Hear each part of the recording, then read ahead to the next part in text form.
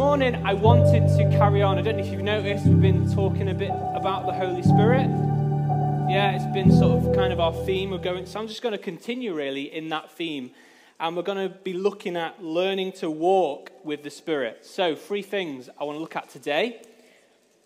Living in the realm of the Spirit as Christians. And number 2, learning to walk in the Spirit. And number 3, let's go on being filled. So if you've got a Bible, please go to Romans chapter 8. This chapter mentions the Spirit more than any other chapter in the Bible. And I'm reading from the NIV, which does a fantastic job of Romans 8. And some of the other passages we'll be looking at. So Romans 8, I'm going to read from verse 5, and I think it's on the screen as well. It says this: "Those who live according to the flesh have their minds set on what the flesh desires.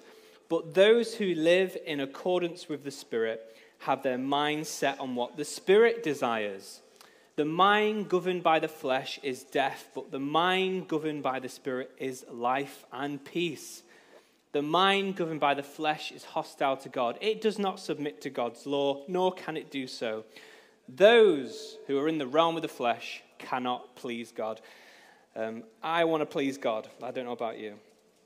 "You, however, are not in the realm of the flesh, but are in the realm of the Spirit, if indeed the Spirit of God lives in you. And if anyone does not have the Spirit of Christ, they do not belong to Christ. But if Christ is in you, then even though your body is subject to death because of sin, the Spirit gives life because of righteousness. And if the Spirit of him who raised Jesus from the dead is living in you, he who raised Christ from the dead will also give life to your mortal bodies because of his Spirit who lives in you. Therefore, brothers and sisters, we have an obligation. But it is not to the flesh to live according to it. For if you live according to the flesh, you will die. But if by the Spirit you put to death the misdeeds of the body, you will live." Great. So, lots of stuff here. What is Paul saying? What is this realm of the flesh? What is this realm of the Spirit? What's that all about? Well, firstly, it is not about having a sort of sinful, fleshy part to us and a good spiritual part to us, okay? That's not what he's talking about here.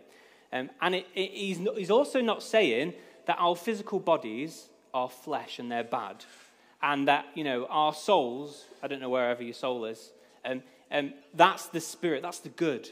That's not what he's saying. Actually, when Paul wrote Romans, most people believe this. They actually believe that when you died, your soul would kind of go to heaven and your body wouldn't. That's what most people believed.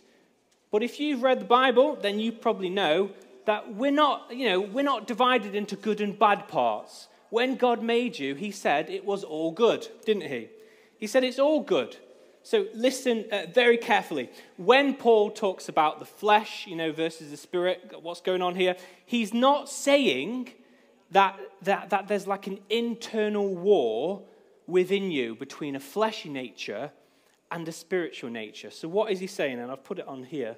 When Paul talks about not living in the realm of the flesh, but in the realm of the Spirit, he's not talking about an internal conflict between a good self and a bad self.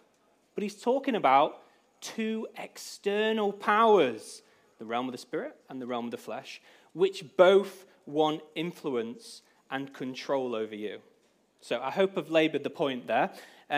If you remember in our Galatians series, we did talk a little bit about this. Where Paul said, when you believed and you were baptized, you were crucified with Christ and died. Do you remember this? Romans 6:7 says, anyone who has died has been set free from sin. And if you're a Christian in here today, you've been raised to brand new life. You're a new creation. You've got a new heart. You've got new desires. And you've got a brand new identity. That is who you are now. So Romans 6:11, what do you do now? Count yourselves dead to sin, but alive to God in Christ Jesus. So if you're a Christian, I keep saying that, I'm assuming most of us are. You don't wake up in the morning and say, right, today I'm going to live in the flesh and not in the spirit. No, Christians don't strive to live in the spirit. It's our state of being. It's who we are now. It's not aspirational, all right? It's normal. You live in the spirit. You're not in the realm of the flesh anymore. In fact, verse 9, we just read it. This is the closest Paul ever comes to actually giving his definition of what a Christian is. He says it's someone who has the Spirit. You're not a Christian unless you have the Holy Spirit. I know sometimes, you might have heard people say, they're more of a spirit person, yeah? They're more of a word or Bible person. That's just not true. That's false. If you're a Christian, you should be, of course, a Bible person. But every single one of us should be a spirit person. Yeah, we should be people of the Spirit because we don't live in the realm of the flesh anymore. We live in the realm of the Spirit. Now, you might be thinking, I've said a few things here. You might be thinking, well, hold on a minute. We're not perfect, are we? We still struggle with sin and temptation and old habits. Definitely we do, okay? I'm not saying we don't. But these temptations that come at us are part of our old self. That's not who we are anymore, okay? So if there is some sort of fight or struggle within, then something's probably not dead yet. Are you sure you actually killed it? It's like if you've ever moved house, and you go to work, or maybe you come to King's House, and you drive home. And then you think, hold on a minute, I'm driving to my old house. I've moved house. I don't know if you've ever done that. I've done it a couple of times. That's just me. And so, it's a really bad thing to do at the moment with petrol prices. So maybe I just need to just hurry up and sort myself out. But yeah, so, I'm driving and I go, oh, hold on a minute. I don't live in that direction. I've moved house.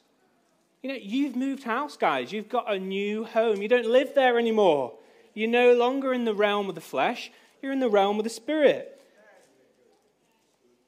But the realm of the flesh will try and vie and have control. It wants to come back.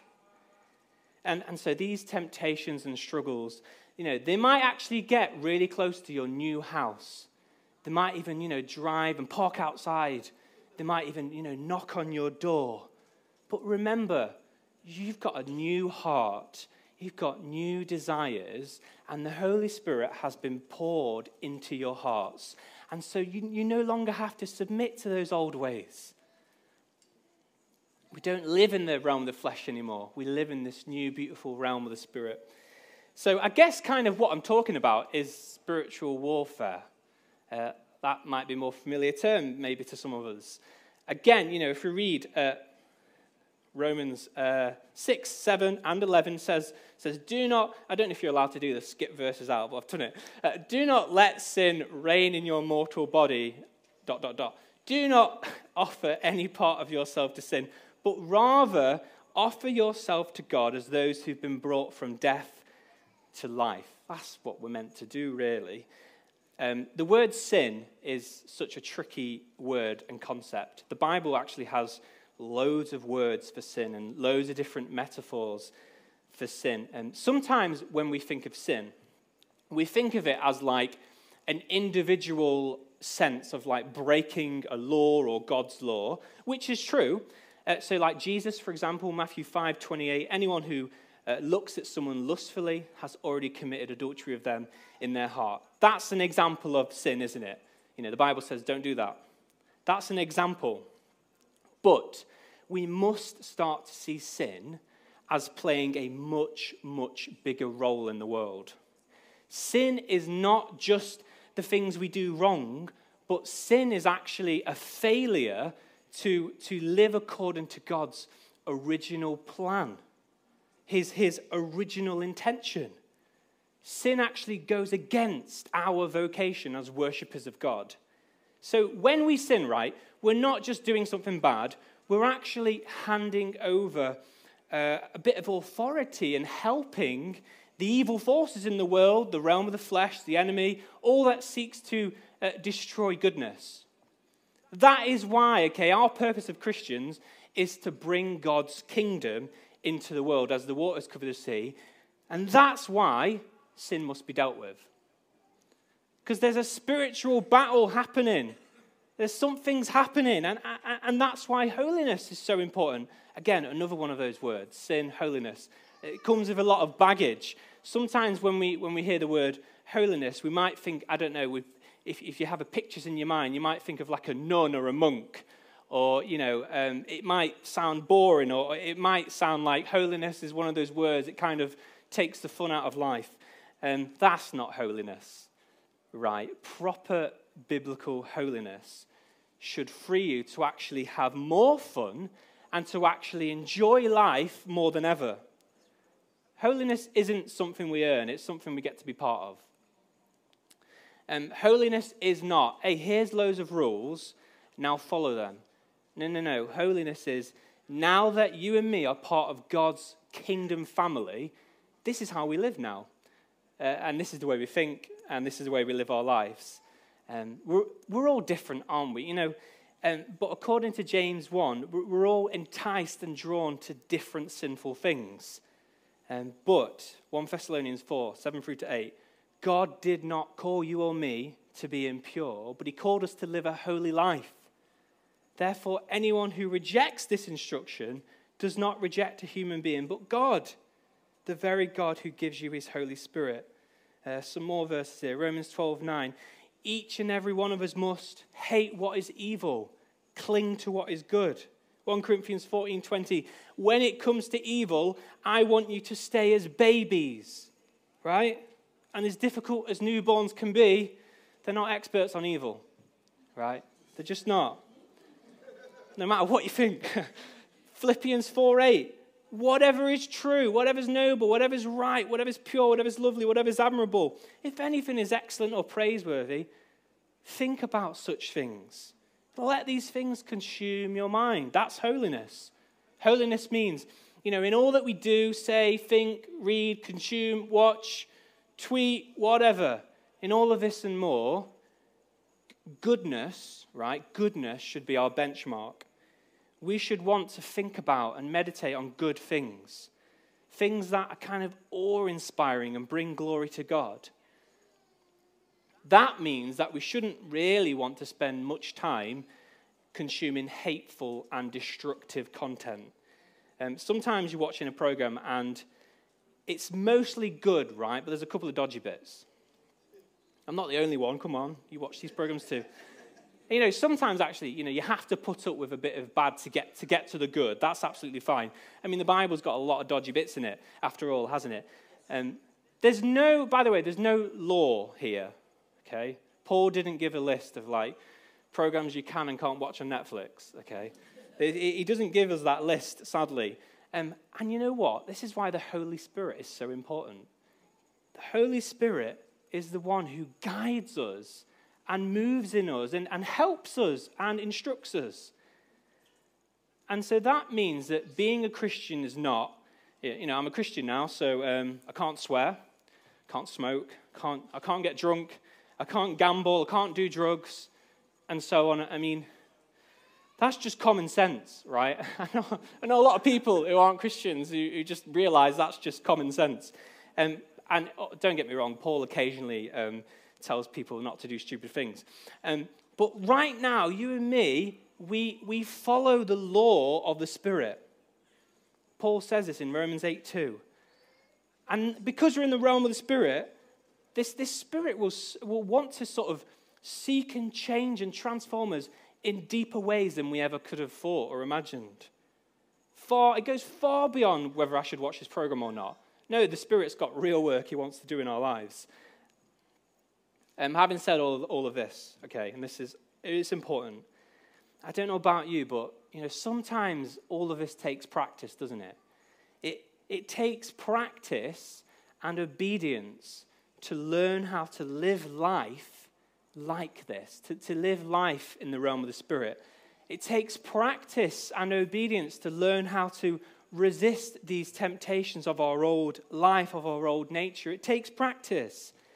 And one of the metaphors Paul uses, okay, to describe this learning is the image of walking. we find this in Galatians 5. Paul says essentially a couple of things. He says, Galatians 5:16 and 17, walk in the Spirit, and you will not gratify the desires of the flesh. For the flesh desires what is contrary to the Spirit, and the Spirit what is contrary to the flesh. Then in 5:25, he says something different. He says, live by the Spirit. And then he says something else. He says, let us also keep in step with the Spirit. He says three things. Live, keep in step with the Spirit, walk in the Spirit. Three different things here. Live in the Spirit is our new status in Christ. Keeping in step with the Spirit, I love that. Keeping in step with the Spirit is kind of like following the footprints of the Spirit, okay? Paul's challenging us. He's saying, are you following the Spirit, in terms of his leading and guiding? Can you see what the Spirit's doing? Not just, in you, but in the church, in the world around you. Can you follow? As a church, you've got this vision of new communities. Did that shock you? Or were you following the footsteps of the Spirit, what the Spirit was doing? And then there's walking in the Spirit, which refers to how we practically live. What ways can we make it so that the Holy Spirit is our only source of life? Because walking in the Spirit is the only thing that can help us to live life, a life that resists evil and glorifies God. But, the thing about walking, as I've just mentioned, is that you have to learn how to do it. You have to learn how to walk. At this present time with our daughter Iris, she's really close to learning how to walk, and she can't quite sort her balance out yet, and she keeps getting frustrated. Yesterday we went to Dunham Massey, and this is me and my daughter Iris. And as you can see, what happens is she takes my hands and she kind of puffs out her chest. And with loads of authority, an unbelievable confidence, she moves her legs back and forward. And she thinks she's walking. Right? But if I let go of her hands, which I didn't do here, she'll fall over. She's learning how to walk. And one day, she won't need me to stand behind her and hold her hands. As a parent, I naturally just want to celebrate every new stage that Iris achieves and attains. But if Iris is trying to walk and say that she slips over or falls, I don't mock her and say, that's not walking. You call that walking, Iris, please, let me know when you're actually walking. No, I don't do that. That's cruel, isn't it? I shout Charlotte and I say, look, she's walking. And I get my phone out like I just did, and I take videos, I encourage her and I say, well done, keep walking, keep moving, keep going, you can do this. It takes time to learn how to walk. We're all walking together with Jesus, aren't we? But we're all on different parts of the journey. And sometimes it's easy and tempting to judge not only our own progress, but the progress of others. We might hear other Christians say something dodgy, and, we might see them stick something on social media, and we might think, should they really be putting that out there? That's not walking. Look at them stumbling about. Call themselves a Christian. There's a time for and a place for rebuke, and please don't get me wrong. But let us celebrate each other, the small steps that we're taking. Let's encourage one another as we walk in the Spirit. Let's not put our expectation on other people's. We might not always feel like there's much progress in our own lives, and we might not feel like we are even walking. But, God, when he looks at us, he doesn't say that's not walking. He doesn't say, you call that walking. No, God, he's our Father. And, we might be stumbling about and trying to figure this all out, but he's celebrating and he's saying, look at my son and my daughter. They're walking, right? They're really walking. I wanted to as Christians, this is who we are. And I wanted to kind of end with a couple of practical ways which we can continually be filled and walk in the Spirit. And Ephesians 5 is great because it gives us some of these ways. So from verse 18,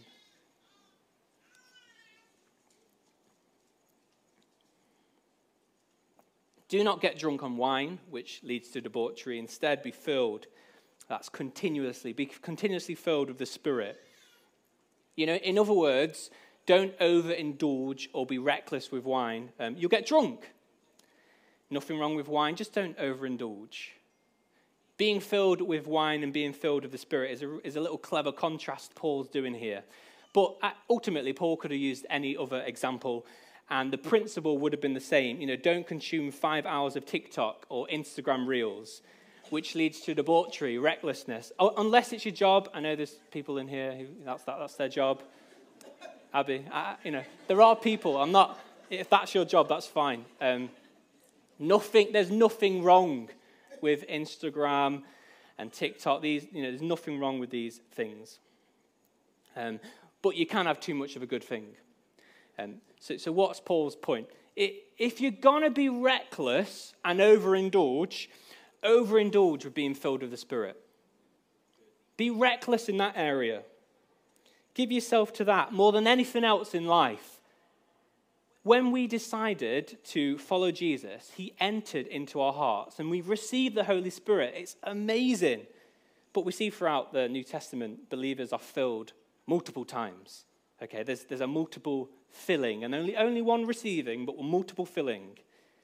Being filled with the Holy Spirit is not necessarily about getting more of the Holy Spirit, right? As silly as that sounds. It's actually about letting the Holy Spirit get more of you. Right? That's what it's about. So let's carry on reading. Paul says you can do this by verse 19, speaking to one another with psalms. The Psalms, okay? A beautiful book. But the Bible in general, right? If we read the Bible, that's one of the ways that we're saying, God, fill me with your Spirit. Reading the Bible regularly. Hymns, okay? Singing songs. We just did it. I don't know about you, but I was singing it and I felt filled with the Spirit, and we can do that on a regular occasion. Hymns have said that. Songs from the Spirit, okay? Spontaneous singing from within. This even includes speaking in tongues, okay? An important thing that we can do as Christians. That fills us with the Spirit. Sing and make music from your heart to the Lord. Always give thanks to God the Father for everything in the name of our Lord Jesus Christ. And I want to include that because it all sticks on that one be filled. It all hangs on that one word. Gratitude and giving thanks fills you with the Spirit. Yeah? Don't take things for granted. Continually say what you're grateful for. It'll fill you. But most importantly, all of this happens in a church community. Being together, singing songs together, praying together, reading the Bible together is the context which we can be filled with the Holy Spirit. Paul doesn't give us like an exhaustive list here on how to be filled with the Spirit. There's loads of other ways, but this kind of helps us, kicks us off, gets us going. As followers of Jesus, our old selves died, important, but we've been raised to new life. We no longer live in the realm of the flesh with its dark forces, which seeks to warp God's good creation. We live in the realm of the Spirit, and we've got an obligation, right, to resist our old man, our old self, and live in the Spirit. And we do this through walking, and sometimes we might fall and stumble, but we keep encouraging one another, and we keep going. We've only kind of scratched the surface, which is fine. But if you're in Connect, again, another way to be filled continually with the Spirit. If you're not doing anything this week, Connect leaders, sorry if you've got a big, massive Bible study planned. But here's something optional that you can maybe do this week. So it's kind of like a little bit extra. So three things I'd love you to discuss. Other than what we just read in Ephesians 5:15-20, what other ways can we continually be filled with the Spirit? Okay, so have a good discussion about that. Secondly, what are some of the ways the realm of the flesh seeks to entice us? And then thirdly, what are some of the things you have had to lay down or kill which have hindered your personal growth? Is God calling you to lay down anything else?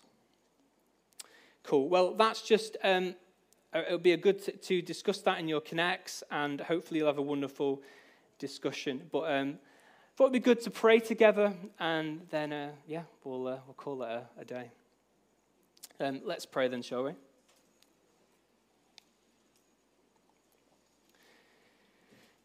Yes, God, thank you so much for being with us this morning. Thank you for our time together, worshiping you and being together as your people. We think about all that we've heard, and it's hard sometimes to concentrate on listen to someone talk for a period of time, God. But we pray that there's certain things that you've really spoken to us and touched our hearts. We pray, God, that you'll help us this week in our connects or in whatever format you have us, God. And whether that's at home by ourselves reading the Bible, whatever it is, God, we pray that you'll start to speak to us more and more about living in the Spirit and what that means for us as Christians. Even now, God, as we sing a response song, I pray that you'll start to fill us afresh with your Spirit, empower us, help us, God, right now as we come and worship you. I pray this in your mighty name. Amen. Thank you, guys.